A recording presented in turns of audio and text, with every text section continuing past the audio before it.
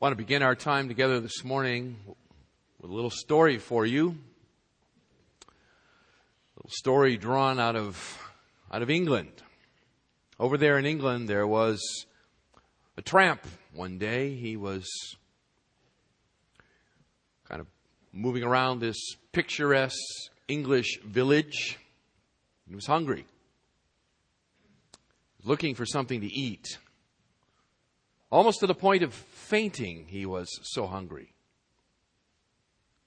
He stopped by a particular pub, and there, out the wooden sign hanging out over the door, classic English pub, said the Inn of St. George and the Dragon.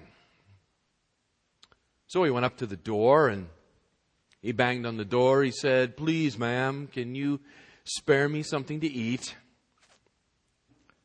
The lady who answered the door, she said, "A bite to eat?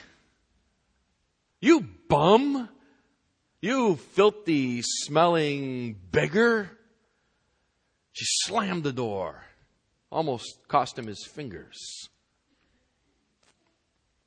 Halfway down the lane, the tramp stopped, turned back around again and gazed at that sign and St. George and the Dragon. He thought for a moment and he went back and he knocked on the door again. "Now what you want?" the woman said angrily. "Well, ma'am, if St. George is in, may I speak with him this time?" Some of you about 1:30 in the middle of lunch, you'll figure that out. Open your Bibles up to Romans 12. Romans chapter 12. I know all service long there will be little sporadic laughters as it dawns on people, "Oh, I got it. See, no, that's okay." Open your Bibles up to Romans 12. If you didn't bring a Bible with you this morning, there are Bibles available that you can borrow. They're in the seat back in front of you, or if you're on an aisle seat, they're underneath your seat. If you'll take one of those Bibles out and open it up to page 1136, you'll arrive at the 12th chapter of Paul's letter to the church at Rome. I'm going to read for you the 12th chapter, beginning in verse 1 and all the way through verse 13, and use this to set the context for our time together in the Word this morning. Paul says, "I urge you therefore, brethren, by the mercies of God, to present your bodies a living and holy sacrifice, acceptable to God, which is your spiritual service of worship. And do not be conformed to this world, but be transformed by the renewing of your mind, that you may prove what the will of God is, that which is good and acceptable and perfect. For through the grace given to me, I say to every man among you, not to think more highly of himself than he ought to think, but to think so as to have sound judgment, as God has allotted to each a measure of faith. For just as we have many members in one body, and all the members do not have the same function, so we, who are many, are one body in Christ, and individually members one of another. And since we have gifts that differ according to the grace given to us, let each exercise them accordingly. If prophecy, according to the proportion of his faith. If service, in his serving. Or he who teaches, in his teaching. Or he who exhorts, in his exhortation. He who gives with liberality. He who leads with diligence. He who shows mercy with cheerfulness. Let love be without hypocrisy. Abhor what is evil, cling to what is good. Be devoted to one another in brotherly love. Give preference to one another in honor. Not lagging behind in diligence, fervent in spirit, serving the Lord. Rejoicing in hope, persevering in tribulation, devoted to prayer, contributing to the needs of the saints, and practicing hospitality. Stop right there. When we, by the grace of God, come to the place where we understand our rebellion against our Creator, where we become convicted of our sin and His righteous judgment, at that moment in time, the Spirit of God, who is at work in all of those things and brings that conviction, also opens our eyes to see the glory and beauty of Jesus Christ. We come to understand that it is God's only begotten Son, the Lord Jesus Christ, who is alone our only hope of redemption. That it is His sacrificial death on that cross so long ago that carried away the penalty for our sin. Our guilt was placed upon Him and punished there, and God then raised Him from the dead 3 days later, signifying to all who would look on to see that He had accepted that sacrifice in the place of His people. When we, by faith, embrace this reality of the fact that we are sinners without hope except for what God has done in Jesus Christ, at the moment we receive that truth by faith, we are indwelt by the Spirit of the living God. And we are transformed. We go from being captives of the kingdom of darkness to citizens and residents of the kingdom of light. We go from being God's enemies to God's favored sons. And there is a massive transformation that occurs inside us through the power of the living God.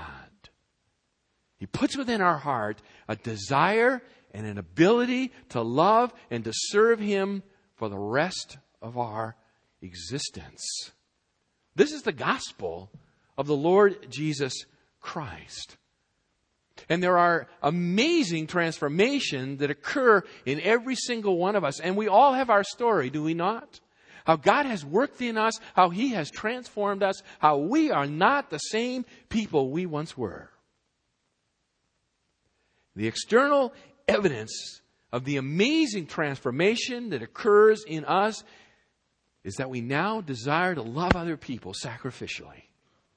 No longer are we oriented towards what can I get out of life? How can I be happy? What can I do to make it work for me? And now the transformation has occurred that says that I love Christ, I love the people of God, and I desire to serve them and to love them with my whole heart. Now, it's not perfect, I know. We struggle, we slip, we fall, and we get back up again. And we ask Christ to forgive us and to help us to continue on that path of sacrificial love. That's what we have been talking about these last couple of months here in Romans 12. We have been talking about the amazing transformation that has occurred in our heart by the grace of God through the indwelling power of His Holy Spirit, that it is motivating us to a sacrificial love. And we have been looking at the various ingredients of that love. What does it look like? What does love, the love of God that has been shed abroad in our heart, what does it really look like? And we arrive this morning here in verse 13 to the topic of generosity. To the topic of generosity, because the seventh ingredient that Paul lists for us here in verse 13 in his recipe for love is generosity. Look again at the verse. Contributing to the needs of the saints and practicing hospitality. He is speaking about a generous heart. A heart that has been transformed, a heart that loves, is a heart that is generous. Generous. This love, this generous love, is for both those inside the body and it goes outside the body as well. But I want to look with you this morning. We will divide this into two pieces, verse 13.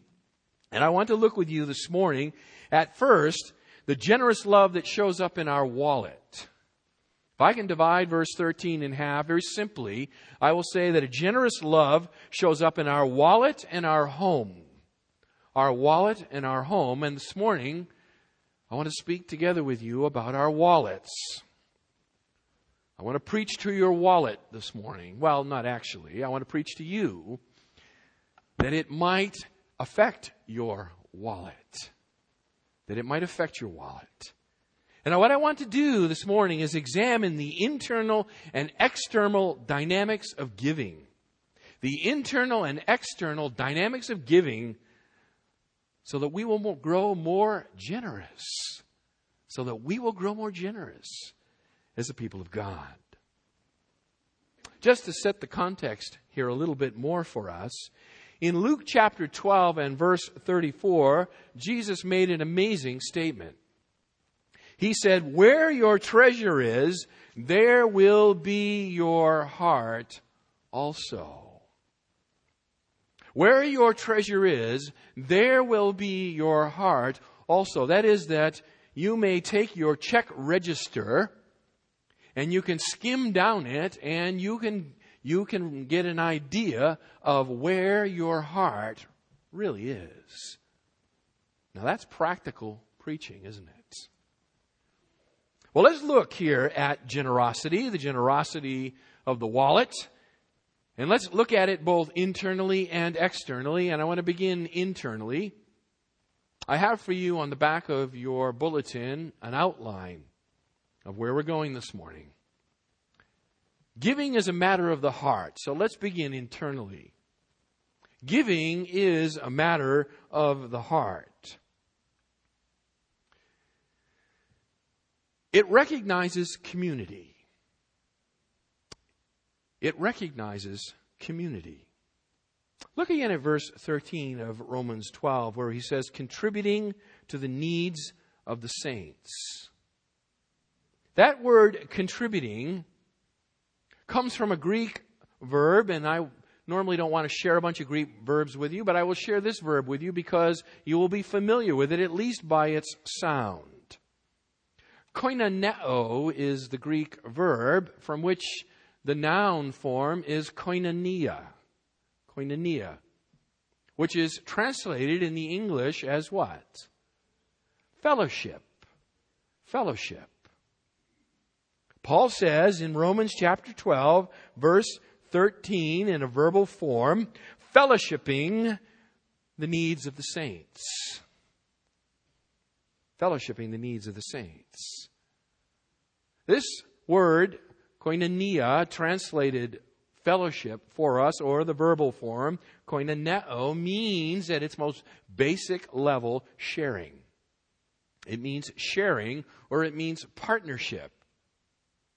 The English word fellowship is the idea of sharing. It has the idea of partnership. It does not have the idea of food. That's our problem. We've attached that to it. It is sharing, it is partnership, is the idea of fellowship.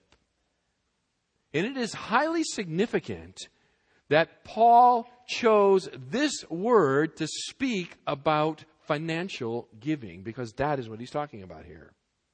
Financial giving. It is a highly significant choice of words to express the concept of Christian giving. A word that means sharing, a word that means partnership. And the interesting thing for me is that it's not just here in verse 12 of Romans, verse 13 of Romans 12. This underlying Greek word is actually used in many, many, many places in the New Testament where the context is clearly financial giving. Let me share a few of those with you. A little later in this book, Romans chapter 15, verse 26. Don't turn there, I'll just read them to you. Paul says there, speaking about giving again, financial giving, he says, "For Macedonia and Achaia," those are the two provinces of Greece, "have been pleased to make a contribution," translated their contribution, "for the poor among the saints in Jerusalem." A contribution, a koinonia. They have been pleased to make a koinonia, a fellowship, for the poor among the saints in Jerusalem. 2 Corinthians chapter 9 and verse 13, Paul writes, because of the proof given by this ministry, and he's speaking about the collection the church at Corinth is gathering to send to the poor in Jerusalem. Because of the proof given by this ministry, they will glorify God, those who receive it, for your obedience to your confession of the gospel of Christ, and for the liberality of your, here it is again, koinonia, your contribution to them and to all. 2 Corinthians 9:13. Galatians chapter 6, verse 6. Let the one who is taught the word share all good things with him who teaches. Verbal form there. Koinoneo. Philippians chapter 4, verse 14. You have done well to share with me in my affliction. Compound of the same word, koinonia. Instruct them, 1 Timothy chapter 6, verses 18 and 19. Instruct them, that is the rich, to do good, to be rich in good works, to be generous, and to be ready to share, there it is again, storing up for themselves the treasure of a good foundation for the future. Hebrews chapter 13 and verse 6, do not neglect doing good and sharing, there it is, verb form, for with such sacrifices God is pleased. So it is not just here in Romans chapter 12, verse 13, it is all over the New Testament. When you have a context of financial giving by Christians, the predominant choice of the Greek word to express that is the word we translate fellowship. Fellowship. Giving is fellowship. It is fellowship. When we were saved, we were placed into the body of Christ. Is that not true? That body of Christ has its expression in local congregations. We have become members one of another. And as part of a local congregation, we now fellowship one with another by sharing of the material wealth that God has entrusted to us with those in the congregation who are in need. This is fellowship. Sharing. Contributing to one another. So giving is a matter of the heart because it recognizes community. Secondly, giving is a matter of the heart because it results from conversion. It results from conversion. Now, that's such an obvious statement. I probably don't even need to say that, right? It results from the conversion that happens to us when we are transformed by the indwelling Spirit of God. Paul's injunction here in Romans 12 and verse 13, just to remind you, follows on the heels of 11 chapters of theology. Isn't that true? Chapters 1 through 11, in which we receive the most systematic, the most detailed, the most powerful presentation of the life-changing gospel of Jesus Christ that is to be found anywhere between the covers of your Bible. And a natural outworking of that conversion, that transformation, is a generous heart. A generous heart. It is the indwelling presence of God Himself who transforms you and me from selfish and stingy people into generous and giving people. Beloved, we do not give to get. Let me say that. We do not give to get. We are not motivated by personal greed in this matter. We give out of the overflow of the grace of God in our hearts, and the love that God has shed abroad in us now overflows out of our hearts to one another in the body of Christ. It is a spiritual work. Turn to the right. You may see this in 2 Corinthians chapter 8. 2 Corinthians chapter 8. If you're using a Pew Bible, page 1159.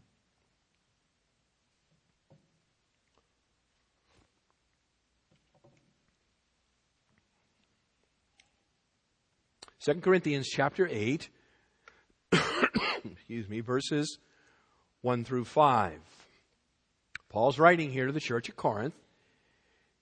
And he says, now, brethren, we wish to make known to you the grace of God which has been given in the churches of Macedonia. That's northern Greece. That in a great ordeal of affliction, their abundance of joy and their deep poverty overflowed in the wealth of their liberality. For I testify that according to their ability and beyond their ability, they gave of their own accord, begging us with much entreaty for the favor of participating in the support of the saints. And this, not as we had expected, but they first gave themselves to the Lord and to us by the will of God. These churches in northern Greece were poverty-stricken churches. These people were poor. They were very poor. They were also persecuted and afflicted in their poverty by the hostility of their pagan neighbors. And yet when the opportunity came for them to give for the collection of the saints in Jerusalem who were in need, they gave. And Paul says they didn't just give a little, they gave in an overwhelming way. How? Why? The answer for us is in verse 5, where it says they first gave themselves to the Lord and then to us by the will of God. Generous giving follows after we give ourselves unto God. That is, we yield up ourselves to the Lord. His lordship becomes preeminent in our life, and then giving becomes an easier thing to do under the lordship of Jesus Christ. Giving is a matter of the heart. It recognizes community. It results from conversion. And third, it responds to need. It responds to need. Let me take you all the way back to the Exodus, second book in your Bible. There are Exodus 25, page 82. There are actually two, what I would consider classic texts on the topic of giving with regard to the responding to need, the internal motivation of giving, one in the Old and one in the New. Exodus 25, page 82, verses 1 through 9 is the classic Old Testament text. Exodus 25, beginning in verse 1. Follow along as I read. Then the Lord spoke to Moses, saying, Tell the sons of Israel to raise a contribution for me. From every man whose heart moves him, you shall raise my contribution. And this is the contribution which you are to raise from them: gold, silver, and bronze, blue, purple, and scarlet material, fine linen, goat's hair, ram's skins dyed red, porpoise skins, acacia wood, oil for lighting, spices for the anointing oil and for the fragrant incense, onyx stones and setting stones for the ephod and for the breastpiece. And let them construct a sanctuary for me, that I may dwell among them, according to all that I am going to show you as the pattern of the tabernacle and the pattern of all its furniture, just as you shall construct it. Say to the sons of Israel, Moses, that every single person upon whose heart God has placed a desire to give. And this is what we need, Moses. And he lists out a bill of materials. How did the people respond? Chapter 36. Chapter 36, page 97. How did these Old Testament people respond?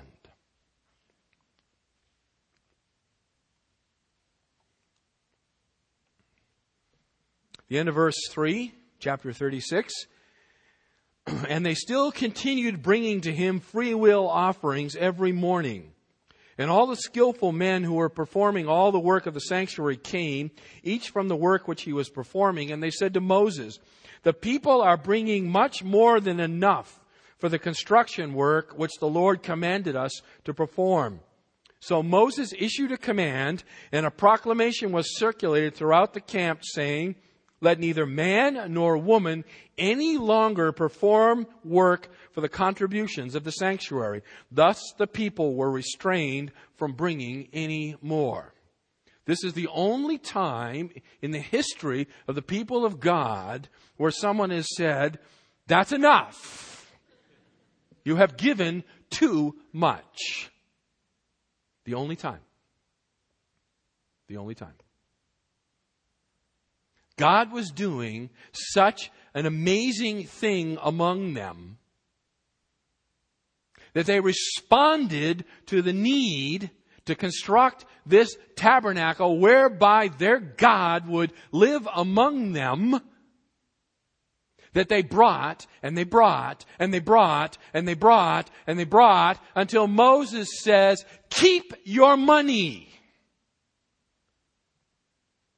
Never has a TV preacher ever said that. Never. I don't know that a preacher has ever said that. You've never heard me say that. But Moses said it. Fascinating, huh? Fascinating. Go with me all the way over to the New Testament. To the book of Acts, chapter 2.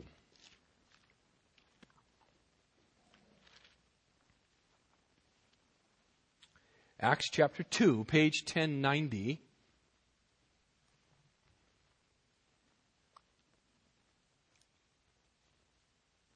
And I'm going to read to you another astounding account of the people of God giving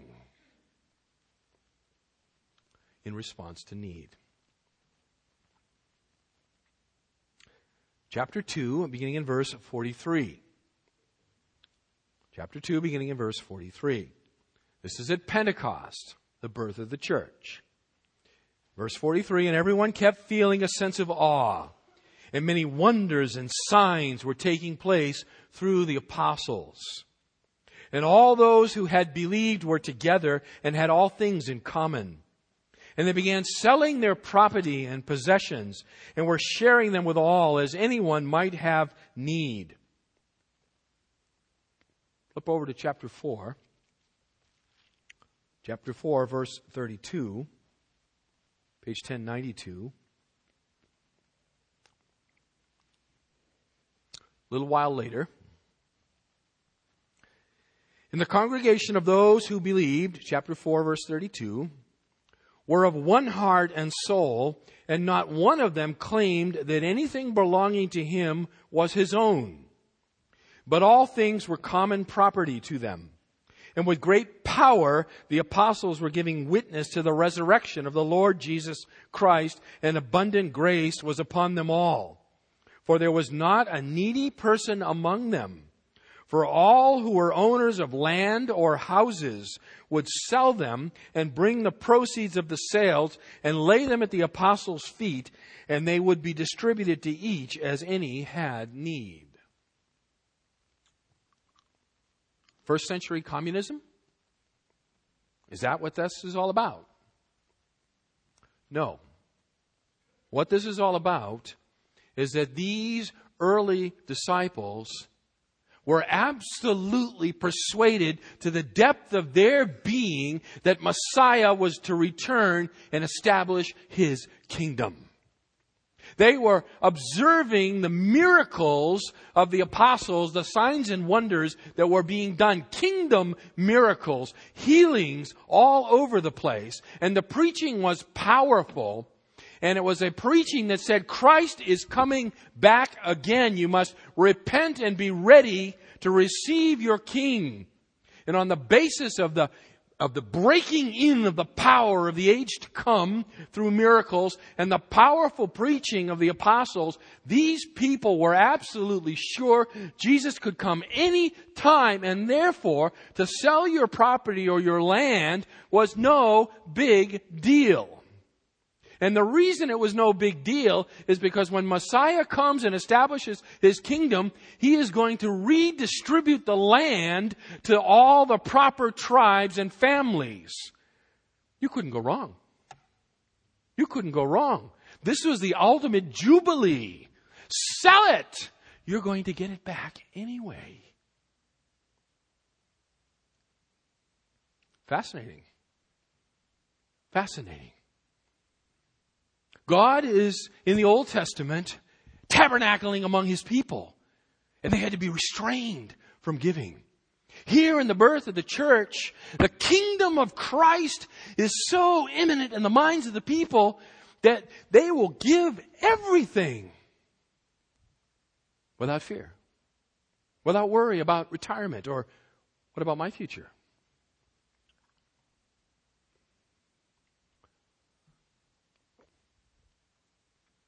Church planting takes money. Let me say that again. Church planting takes money.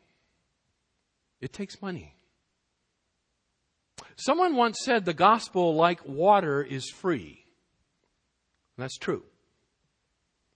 But plumbing costs money. That's equally true. The delivery mechanism costs money. If we are to plant churches, we will need to be able to financially invest. There's just no getting around it. Do we believe that Jesus Christ can come at any time? Do we really believe that? We had an extensive summer series on prophecy. Do you remember? It was supposed to be short, and like everything else, it grows. And it took us all the way into the fall. How many were here for the prophecy series? Good. When we came through that prophecy series, one of the driving points was that the return of Jesus Christ is what? Imminent. There is nothing that needs to happen first before He comes for His church. It has been the blessed hope of the people of God since the beginning at Pentecost that Christ can come and will come in their lifetime. It has been their hope. It has motivated them to action. Do we believe Christ could come at any time? Second question. Do we have a role to play in reaching the nations with the gospel? Do we have a role to play as a congregation here? Do we? What do you think? Do we?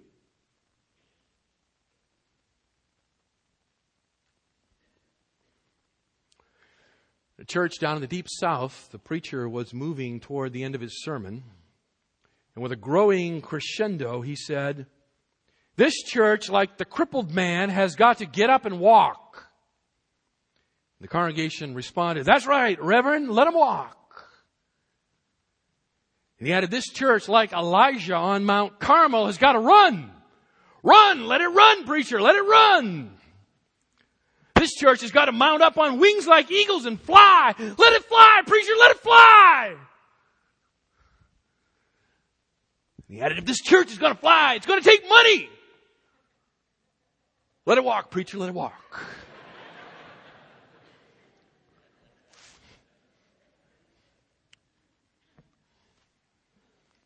How true that is, huh?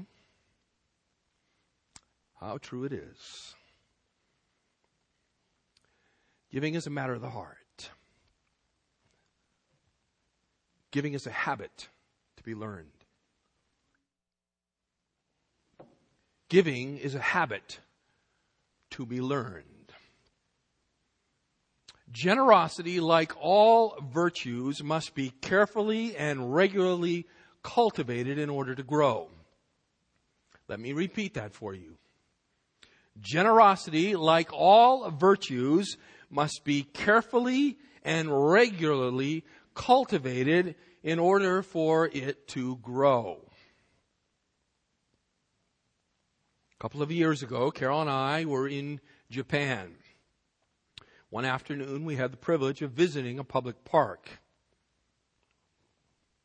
There in that park, off in one section of the park, was a bonsai garden. It was the most fascinating part of Japan, as far as I was concerned, to see. It was amazing to me. Trees, hundreds of years old, growing in the equivalent of a dinner plate. Perfectly formed. All the leaves, all the branches, the trunk. Incredible. By accident?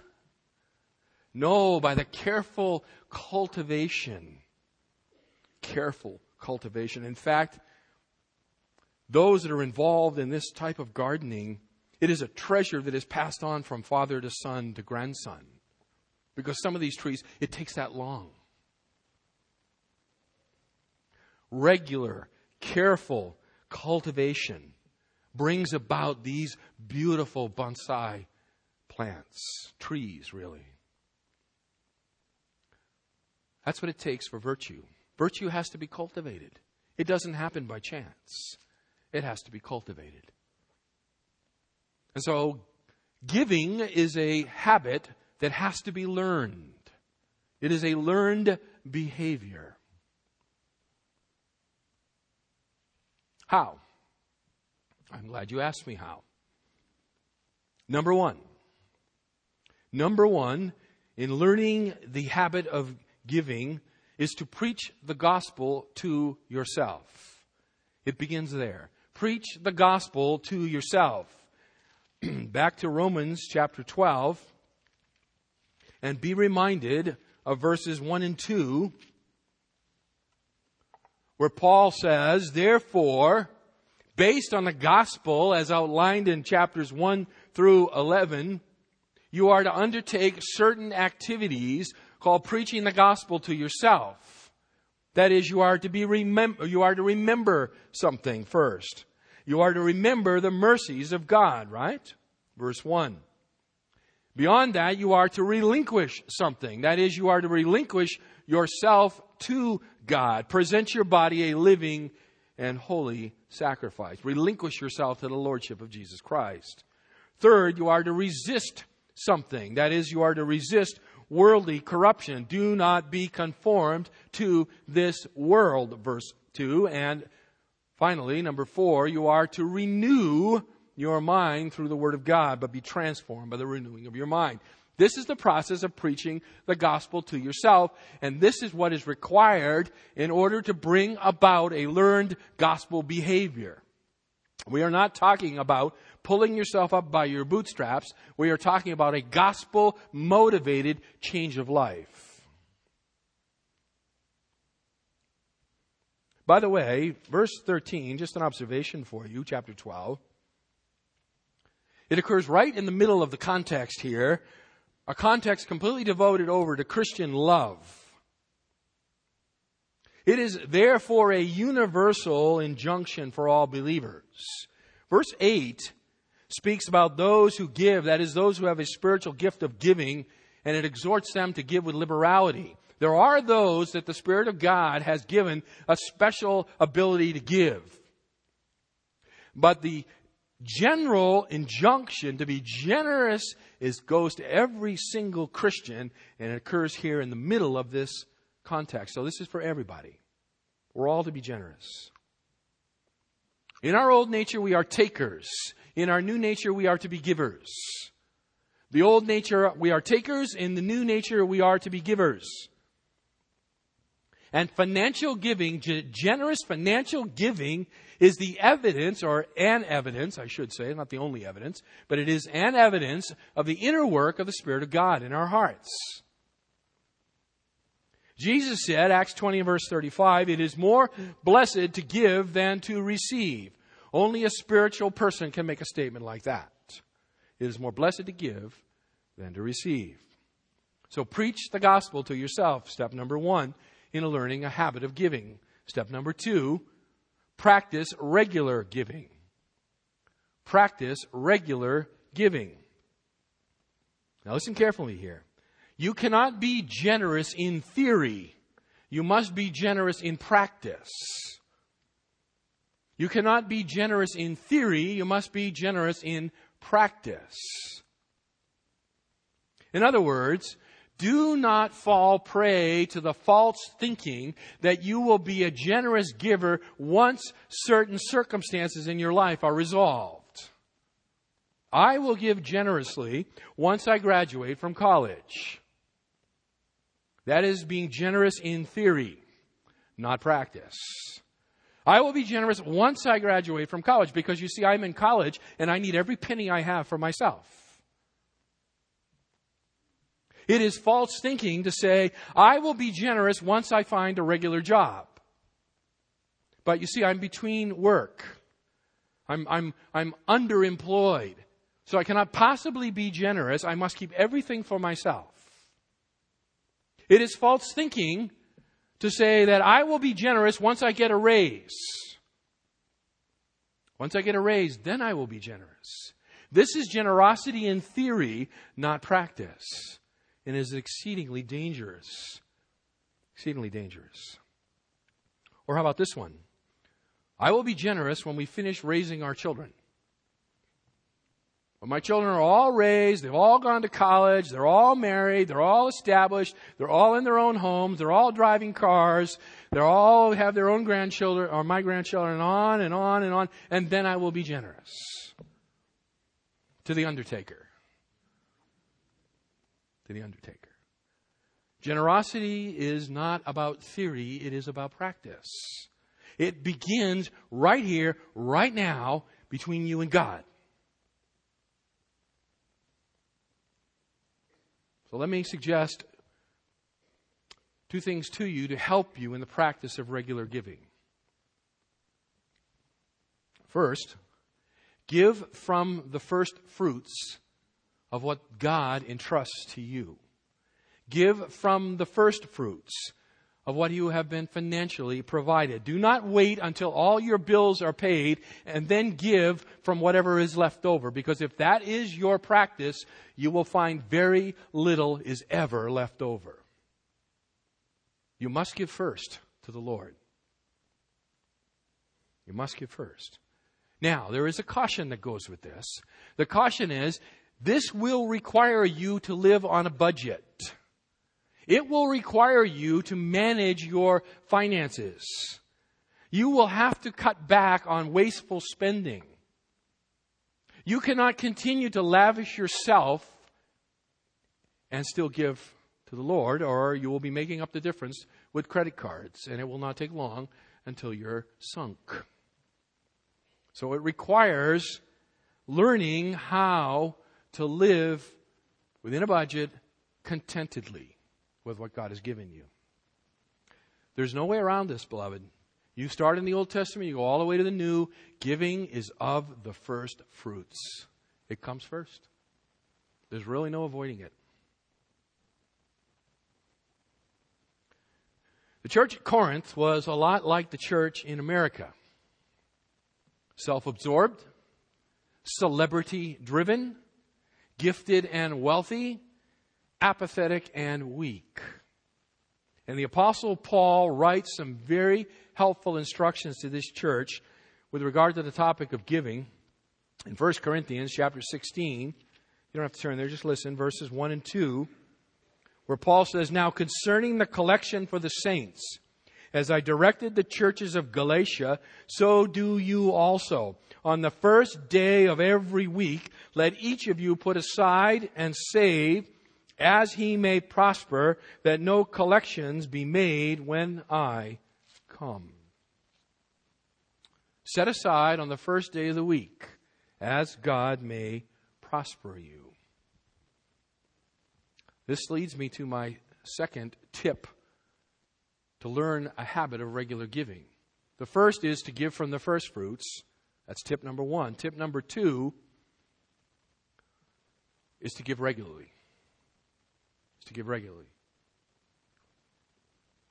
Now, I say this, not the Lord. This is my opinion. I will give you an opinion. My opinion is that giving every week has spiritual benefit. Some number of years ago, Carol and I decided to implement Paul's statement here in 1 Corinthians 16, verses 1 and 2, and to begin to give every week when the offering plate was passed. Formerly, we gave whenever we were paid. I had a job decades ago where I was paid once a month. We gave once a month. I've been paid twice a month. I've been paid every 2 weeks. I've been paid once a week. I've been paid, like you, probably every which way but loose. And we always used to give whenever I got paid. But some years ago, we decided that we would give every week. We would give every week. And so I can report that there has been spiritual benefit in my life for doing this. And so I will just commend it to you. You do with it whatever you want. This is not says the Lord. This is my example. You do whatever you want with it. We give every week. And the advantage, the spiritual benefit that we have gained from this is that it has taken away the idea that our giving is a bill that needs to be paid. And it has helped us to see it as an offering to the Lord that is offered every week along with prayer and singing and Bible reading and preaching. It is all part of our worship of the Lord that we do corporately every week. And so that's what we do. We give every week. And we do it for that purpose. Giving is a habit to be learned. It begins by preaching the gospel to yourself. Secondly, it requires the practice of regular giving. Third, in the developing of this habit, and this is the one that will really test us, plan to give more. Plan to give more. That is, each and every year, sit down before the Lord and figure out how can we give more this year than last year as a percentage of our income. As a percentage of our income. Not because I got a raise, but how can we give more of a percentage of our income to the Lord each year? How could that be? It requires lifestyle constraint, doesn't it? Years and years and years ago, I had a friend who had graduated with a master's degree, an MBA, from a very prestigious school in the Midwest. And he had received a very lucrative engineering job, kind of a management/engineering job, with a petrochemical company. And they were paying him a very big salary.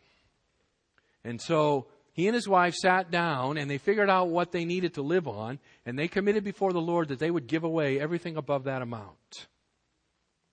They would adjust that amount for inflation year over year. But everything above the inflation-adjusted amount that they had determined that they would live on, they were to give away. Now, I have lost track of him. This goes back 20 plus years. But I did meet him about 10 years out after we had talked about that. And I asked him how it was going, and he said they were still doing it. They were still doing it. They were still giving away everything above this amount of money they needed to live on. That's incredible. That is incredible to set those kind of sights before God. This is not law.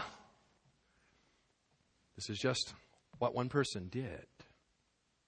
What one person did.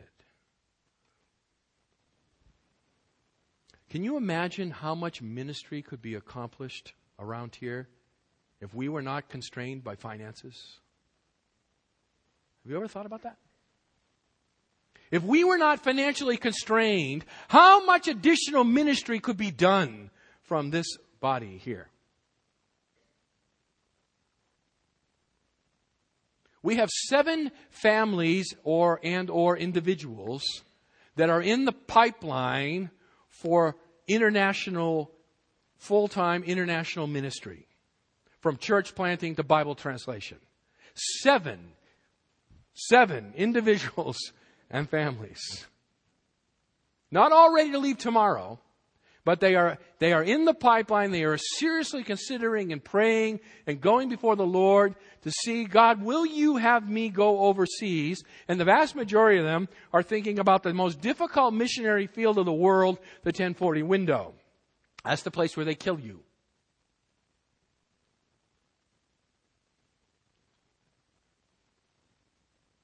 There are also a number of young men in this congregation who are seriously wrestling with God about a call to vocational ministry that would include seminary to prepare them for church planting or pastoral ministries.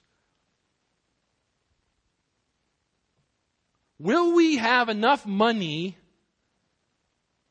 to launch them when the time comes. Will we? Will we?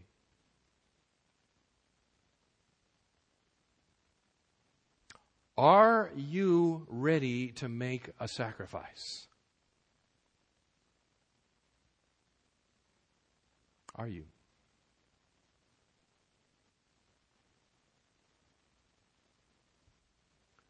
Do you have a plan to give? Do you have a plan?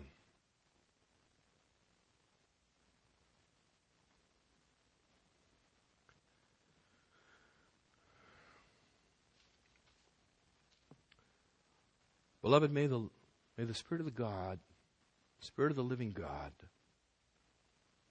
work inside our hearts with regard to this issue of generosity.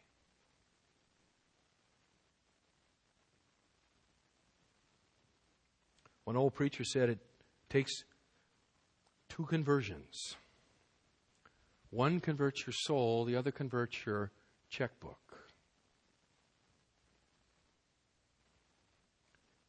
It's really where we're living. It's right down to where we're at.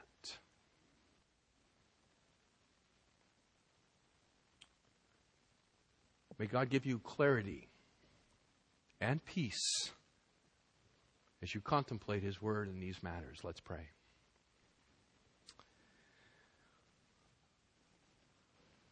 Our Father, you could hear a pin drop as we consider the significance of these questions.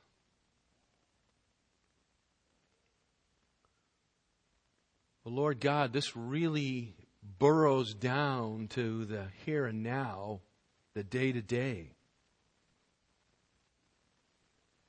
Our Father, we have made many, many mistakes, every single one of us. We have made bad financial decisions, sometimes through ignorance, and other times, our Father, truthfully motivated through greed.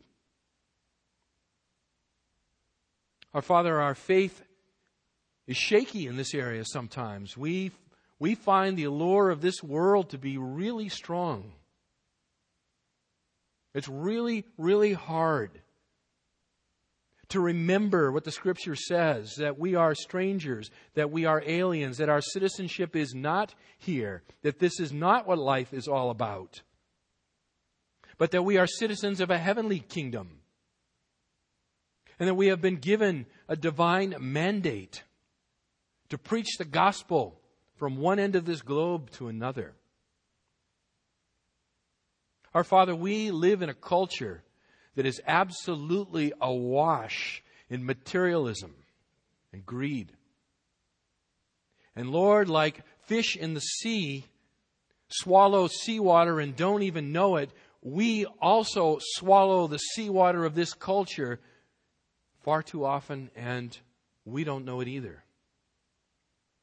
We are enticed by advertisements that tell us we must have the latest, the greatest, the new and improved, whatever it is.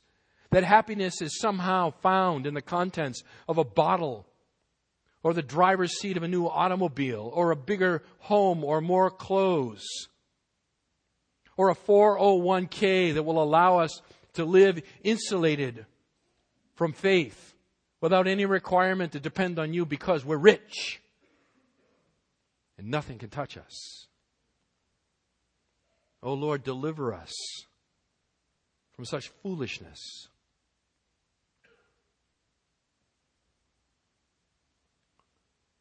Our Father, do a work of grace in our lives. Transform your people. Enable us, O Lord, to be generous.